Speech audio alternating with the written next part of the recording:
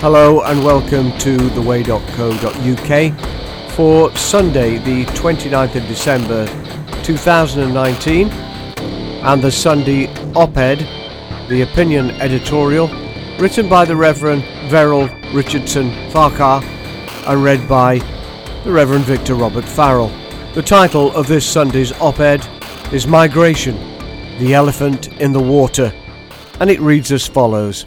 Peter Buttigieg, another Democratic presidential candidate, mayor of South Bend, a homosexual touting to be the first sodomite president of the United States of America, after he released his national immigration plan, in which he vows to import at least 125,000 refugees in his first year in office, and is also wanting to push Congress to pass a law that bans the United States from admitting any less than 95,000 refugees a year, tweeted this. Today I join millions around the world in celebrating the arrival of divinity on earth, who came into this world not in riches but in poverty, not as a citizen but as a refugee. What rubbish, and let me tell you why. Let's have a look at Matthew 2 verse 11, where it says, And when they had opened their treasures, they presented gifts to him, gold, frankincense, and myrrh. As all royalty would be approached in the East, these kings, these most marvellous magi, opened up their treasure boxes and presented to the greatest king, God over all, the most valuable of their country's then commercial products. No doubt these gifts were emblematic, no doubt these gifts were prophetic as well, in that they spoke of the purpose and destiny of the tiny little lamb then so sweetly set before them. However, to begin my op-ed today, my question is this. What happened to these valuable treasure gifts? Now, you would agree with me, I am sure, that you don't travel over vast distances with the hope of finding someone you have searched and longed to see without taking with you something of exceptional worth and value. So I assume then that this was pretty expensive stuff that they were giving to the Christ child. Yet I'm not aware of any archaeological searches for the lost gold of Jesus, or the perfume of the Prince of Life, or the missing myrrh of the Messiah. No, these treasure gifts are never spoken of again. Why is that? Well, that old and great commentator, Matthew Henry, gives us a very simple statement that the gifts were essentially money and money's worth, and that's very helpful. You see, in effect, Mary and Joseph were given a universal commodity of exchange. It was the euro or the dollar of the day, traveller's checks if you will, and they were going to need it. The verses following in Matthew shows the fearful family fleeing from Herod and hiding in Egypt until his death, before then returning to Israel the long way home. Arriving back in Nazareth, they would start afresh in beginning to support themselves. Now then, all of this coming and going, all of this stopping and starting, all of this ending and beginning, breaking and building, took money. It was a very expensive exercise. I suppose we can then take great encouragement in that the long and expensive journey of the Holy Family of Jesus, Joseph and Mary was very well taken care of by the Father in advance of it happening. My goodness, the Father even brought precious provision and finances from afar to ensure the protection and establishment of the family. So where are these treasure gifts today? Well, I would suggest, friends, that they were all, very quickly and very usefully, very well spent. You see, Jesus was not a refugee. He was, along with his family, in fact, in a witness protection program. Jesus was a citizen of Israel, registered in Bethlehem, whose family had their own money and means of making the same, and were then further provided for by God Almighty for a 2-year sojourn in another part of the Roman Empire, even Egypt, to then return to their country of origin. They travelled legally. They returned promptly, and at no time were they a financial burden upon anyone. Indeed, as I say, they were very well provided for by their Heavenly Father. Jesus was not a refugee, nor an illegal immigrant. No, at best, he was a temporary sojourner until the murdering madness of his own region had passed. Pope Francis made migrants the centrepiece of his Christmas blessing last Wednesday, addressing the topic of immigration a remarkable 3 times in his 865-word message. Saying, for instance, "May the newborn Lord bring light to the people of Africa, where persistent social and political situations often force individuals to migrate, depriving them of a home and family. The pontiff focused on migrants to the estimated 55,000 pilgrims and tourists gathered in St. Peter's Square. Concerning bringing light to the people of Africa, I agree with this statement.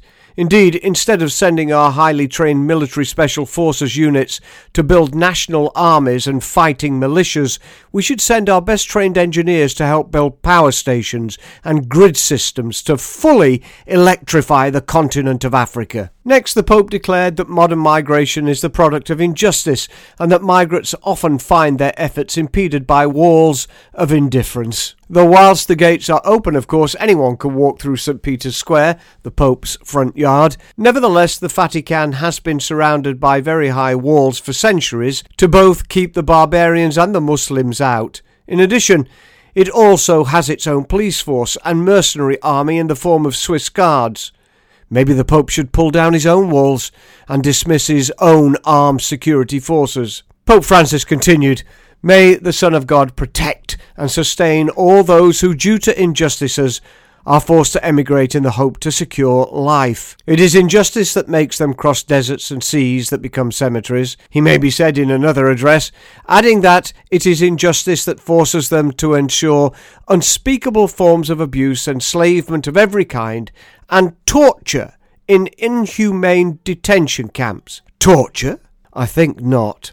Look now, when the West, which has destroyed the family, murdered its own unborn, dismissed motherhood, and therefore is now suffering the consequences of a population decrease, whilst having at the same time long since spent the money of the future support of the elderly and all of its own social programs on its present demands. Yes, when the West finds itself bankrupt of its own people and unable to adequately support the replacement of its own population, it has to fill the vacuum with bodies from abroad, and it seems anybody will do, but especially those bodies who breed well. Some would say that yes, for many reasons, population replacement is a globalist strategy, and invited migrants are a tool of the West to strip continents of their population and replace its own failing one. If that's the case, where do we put all these migrants?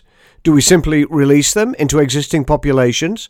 How's that going for Sweden? Even then, some others would say that the Pope is quiet on answering these questions because the Pope is not a nationalist, you see, but rather he's a one-world religion globalist. Finally, then, the Pope, this last week, presses in on the migrant issue once more in his closing invocation of the blessings of the Christ child upon all the suffering members of our human family, and through our friendship, such as it is, may he draw close to the elderly and the lonely, to migrants and the marginalised, and further, the Church is thus called to remind everyone that it is not simply a matter of social or migration questions, but of human persons, of our brothers and sisters, who today are a symbol of all those discarded by the globalised society. Really? The truth is, in his frequent addresses, Pope Francis has made immigration a hallmark of his pontificate, urging nations to open pathways to streamline migration, insisting that it furnishes opportunities for racial mixing. Indeed, very recently Pope Francis presided over the installation of a migrant crucifix in the Vatican, in which he had a migrant life jacket placed on the cross in place of the body of Jesus. "We're facing another death caused by injustice," Francis said in his address prior to the unveiling of the crucifix. "Yes, because it is injustice that forces many migrants to leave their lands. It is injustice that forces them to cross deserts and suffer abuse and torture in detention camps." There he goes again. "It is injustice that rejects them and makes them die at sea.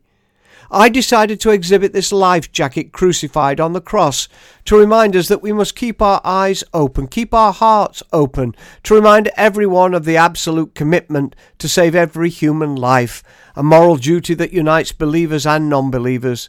It is not by blocking their boats that the problem is solved." Oh dear. Listen, at the Tower of Babel, it was God who separated the people into nations, nations divided by language and consequently by geography and culture. This was a good thing, for like the segments of a rotting orange, it isolated the spread of sin and slowed the corruption of humanity, and therefore deferred the continued and rebellious plans of the fallen one, in whose hands all the kingdoms of this world have lain at his further disposal for at least the last 2,000 years or more. It is also the Church who, not as an homogenized whole, but rather as redeemed and blood-bought people from every nation, from all tribes and peoples and languages, that shall be gathered to God and clothed in the purity of redeeming white. For sure, God is not British, and his only begotten Son, Jesus Christ the Lord, is a non-white, circumcised Jew. However, God in his sovereignty made me British, and also made me corpse-coloured white, and allowed me to speak a language I believe to be very close to his own heart, even English, and that's okay. Oh, don't get triggered here. It is okay to be the colour you are created, and the race you are born in. It is okay. No, it's more than okay. It is delightfully good and right and safe. As developed nations of the so-called First World, quickly turning into a Third World, by the way, led us as a group of nations help other nations to become all they can be. However, with controlled immigration, let us maintain our very own national and cultural heritage, and also be sure that with this selective and controlled immigration, that we do not rob and further impoverish other nations of the best of who they are. The elephant in the room of the Brexit vote was immigration. Now it has become the elephant in the waters of the English Channel. And according to the Turkish leader Erdogan, these elephants are going to multiply. It's all going to get a lot worse, and that right quickly. Yes, mass migration is a weapon of war, but then it always has been. Therefore, unless we have an open and grown-up conversation about these elephants, they shall be turned into a stampeding and deadly destructive herd. The globalists do not want us to have this conversation, and all who begin it seem to be quickly branded as racist right-wing xenophobes and very unchristlike nationalist bigots. Even so, and to quote Yoda, have it we must. I am a practical Christian, a pragmatic one even, and believe that we should first take care of our own family, then our own community, then our own nation, and finally others. We have failed to do this. For in some of the strange and continued outcomes of our present immigration and migration policies, we have put asylum seekers and refugees into houses, whilst our own indigenous people sleep in the gutters. We have recruited Commonwealth citizens into our armed forces to fight for us, whilst purposeless and once-strong indigenous young men with soggy old paper coffee cups set between their wet blanket-covered knees sit mumbling on every high street begging for money. We've put countless refugees into our communities and provided expensive help with language, given them access to free healthcare, housing, education and support of every kind, whilst many of the offspring of those ancestors who have previously fought and died for the old values and the bright future of our nation are left abandoned, excluded and disenfranchised in their own country. Indeed, our immigration and migration policies have destroyed our nation and laid up such trouble for the future that it would make our ancestors bewail their own past and bloody sacrifices made for their nation's once bright destiny. The King of Heaven was not a refugee. However, the question to be asked is this: is the political and demonic globalization of the West, especially through the migration pacts of the United Nations, making our own people refugees in our own countries?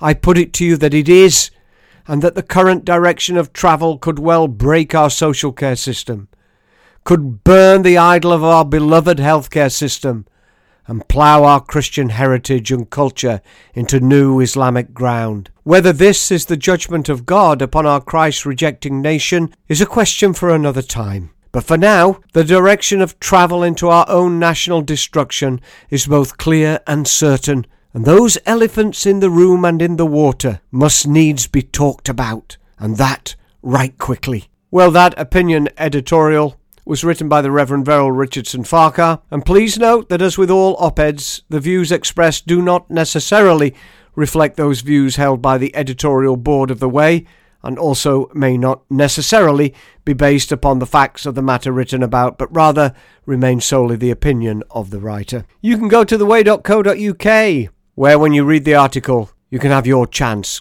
to make your comments upon it. Meanwhile, from all of us at The Way, God bless you all, and may we be the first to wish you a very happy new year in 2020.